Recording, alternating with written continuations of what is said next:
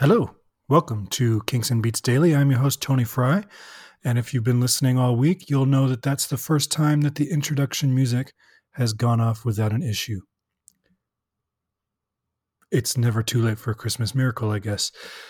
Today is episode 209, and we are continuing our analysis of All Things Must Pass by George Harrison. Today's song is What is Life, which was, of course, released on All Things Must Pass November 27th, 1970, but it was also released on February 15th, 1971 as a single. Now, in the UK, it appeared as the B-side to My Sweet Lord, but everywhere else, it was the A-side, and it was backed with Apple Scruffs. And this is one of those songs I think you'd be hard-pressed to find anyone who doesn't like it. In fact, if you don't like this song, I have two questions for you, and I'd like you to write in. I'll give you directions on how to write in at the end. I have two questions. What is it that you don't like about this song? And why are you listening to this episode of the podcast?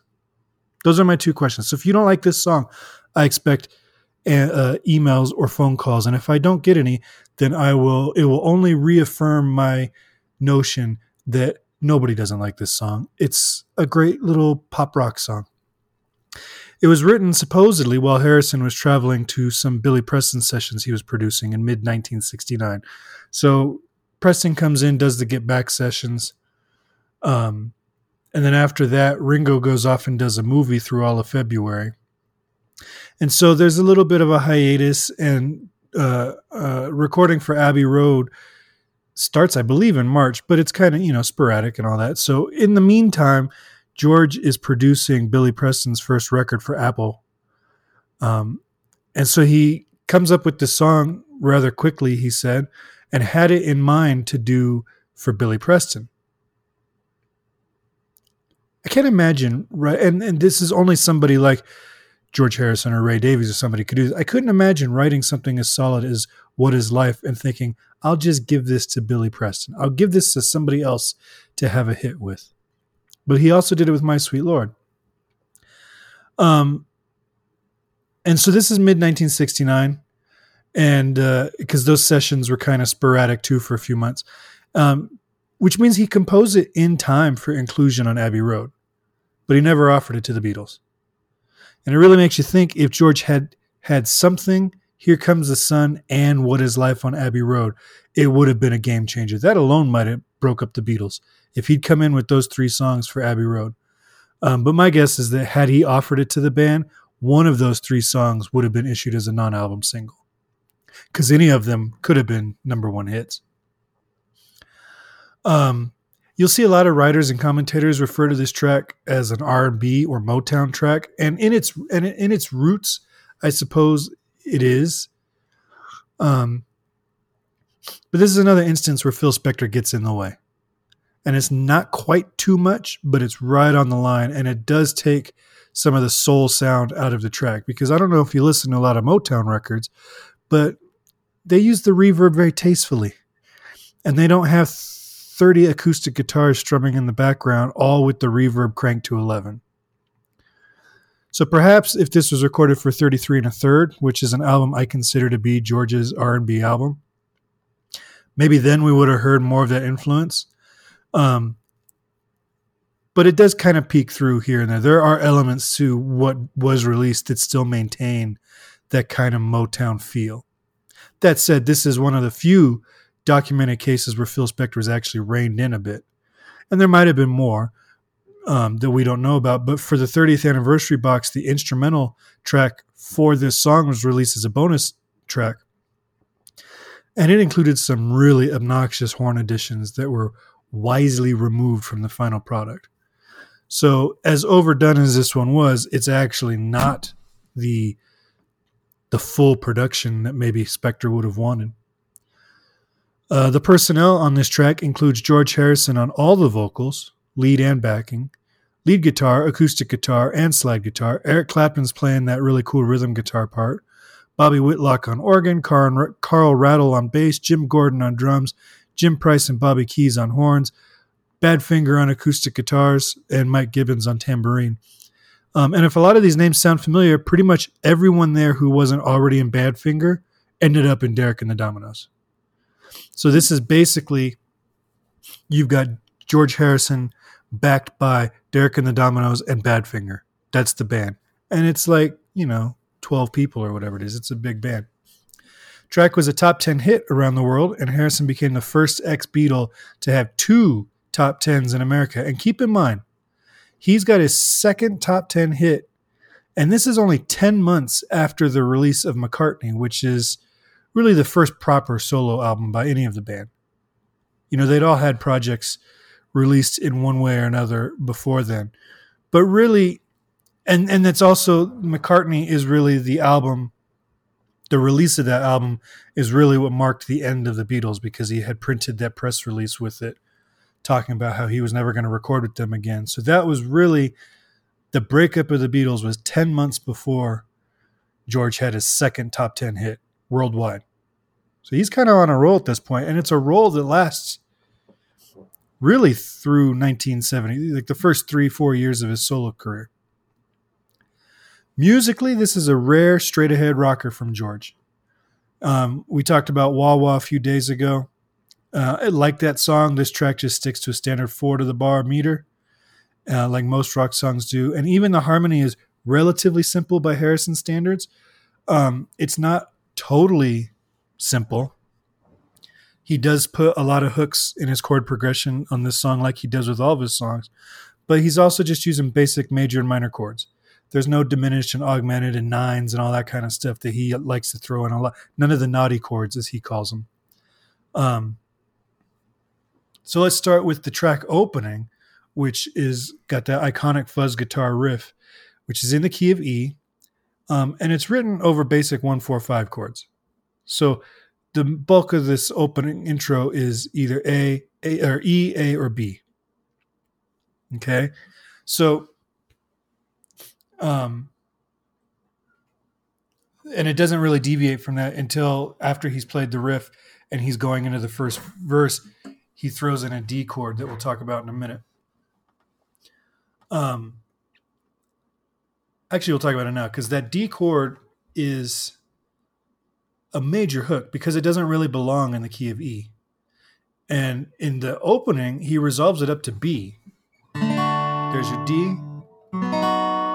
There's your B. That's not a resolution. These chords do not resolve. But at the end of the intro, he uses that B chord to go into an E.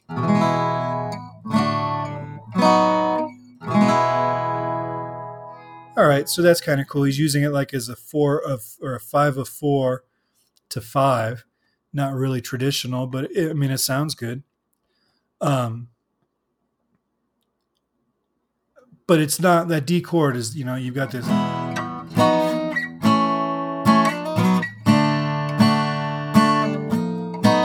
That D chord's a hook. And it's a major hook that he's going to use at the end of every verse, although he does use it a little bit differently later on. The main riff, though, is actually really simple. So like I said, he starts on an E chord, and the riff begins on an E. Okay, so he's in this E chord. There's your opening note. And then he just goes down the E major scale. That's it. And then he lands on a B. So he's going down E, G sharp, C sharp, B. He ends on that 5th. And that's part of the E chord. It's in there. But it's the way he's playing it, he's using it as an anticipation into the next chord, which is B. Okay, so he's hitting that root a little bit on the upbeat, a little bit ahead of where the band is actually changing the chord. So it works harmonically and as an anticipation. So after they've established that B chord, he goes up to a D sharp and then just goes down the E major scale to A. So now we've gone,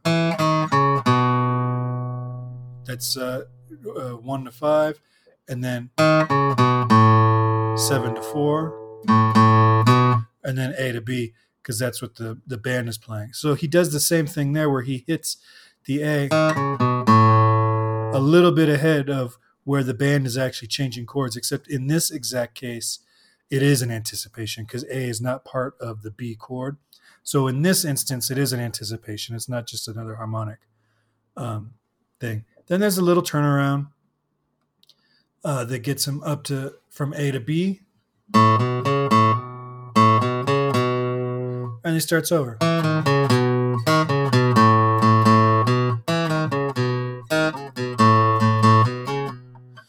And then each time he goes through this riff, it adds more stuff to it. And then you've got like Clapton's little. That's a cool little rhythm guitar part that he's got. But to summarize, it's basically just a descending major scale that starts in different spots depending on the chord he's playing over. The first scale begins on 1, the second scale begins on 7, and they just go down, down 4. And also, all of this also plays under the chorus. So this whole section is repeated several times with and without the riff. But the verse is where you really feel that Motown influence. Because it's at this point that Jim Gordon does a steady 4-beat, which is very much in the style of Motown. And then the chord progression has that bright and optimistic quality that Motown music often had, where he starts on an E chord, then moves up to the 5, which is B. And then he goes to a C sharp major. Now, usually the chord would be minor. It's the same progression as I Want to Hold Your Hand, except the Beatles went to the minor. So where the Beatles would have gone, oh yeah, I'll tell you something, goes to the minor there, C sharp minor.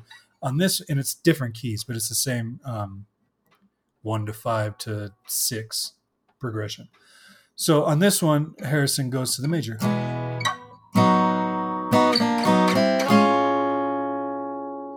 All right, so that's cool. He gets to this chord using a little turnaround, so it doesn't really feel like he's changing keys or anything, but he is kind of jumping to C sharp. All right, so from there he jumps up a 4th. So now we're in C sharp, sort of. I'm putting that in quotes. And so he goes up a 4th, but instead of playing a major chord on the 4, which would be F sharp, he plays it as a minor. So he's going from C sharp major to F sharp minor. Okay? So this chord, the F sharp minor, happens to be the 2 chord in our home key of E. So this may not make much sense, but suffice to say, he goes major when the key would dictate minor, and then from there goes minor when the key would dictate major, and it brings him right back to where he started. Right? We are on the 2 chord of the home key, except it doesn't go home. Right? Because where most guys, they would do the C sharp, then they hit that F sharp minor, that's the 2, then they'd go to a 5. And then you back to 1. He does not do that, because why would he? So instead of doing the 2-5 like most players would, he slides up a half step to G, which has no business being anywhere near this song, and then resolves the phrase from G to its tonic of D. Right? So what he's done here is he's just out of nowhere switched the key to D. And he's done this G to D cadencing, and now we're in the wrong key. So he goes through all these hoops to get 1 step away from the home key. All he had to do was throw in a B7 and we'd be back to E, only to resolve the verse a whole step lower than he started. So this is what we've got. 1.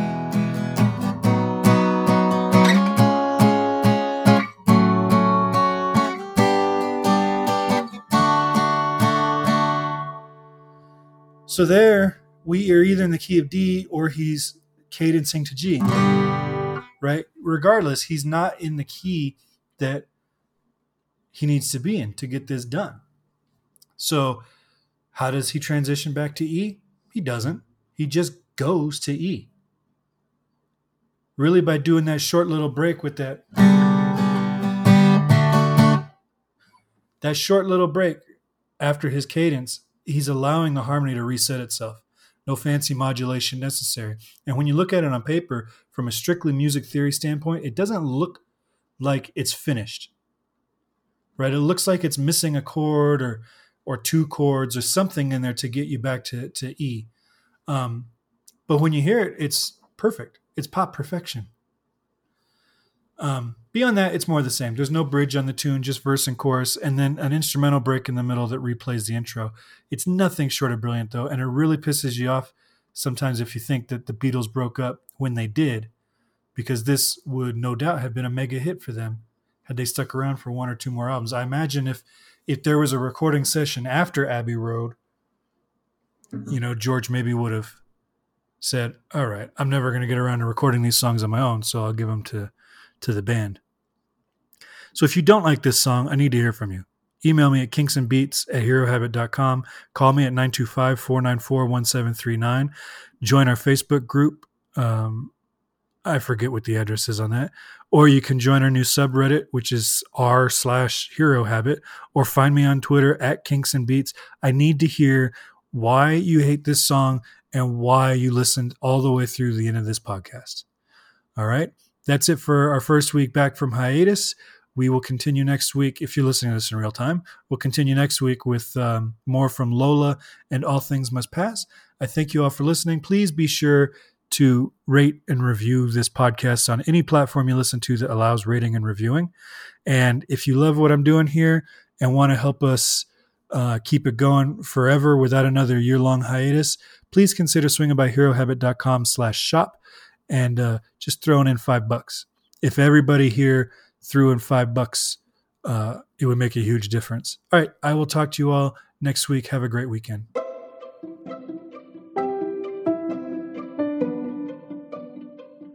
This podcast is presented by the Hero Habit Podcast Network.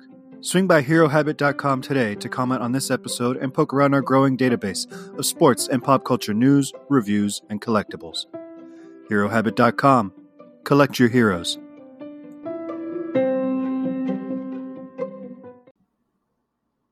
So I guess the poster all still broken. Not a Christmas miracle at the end of the show.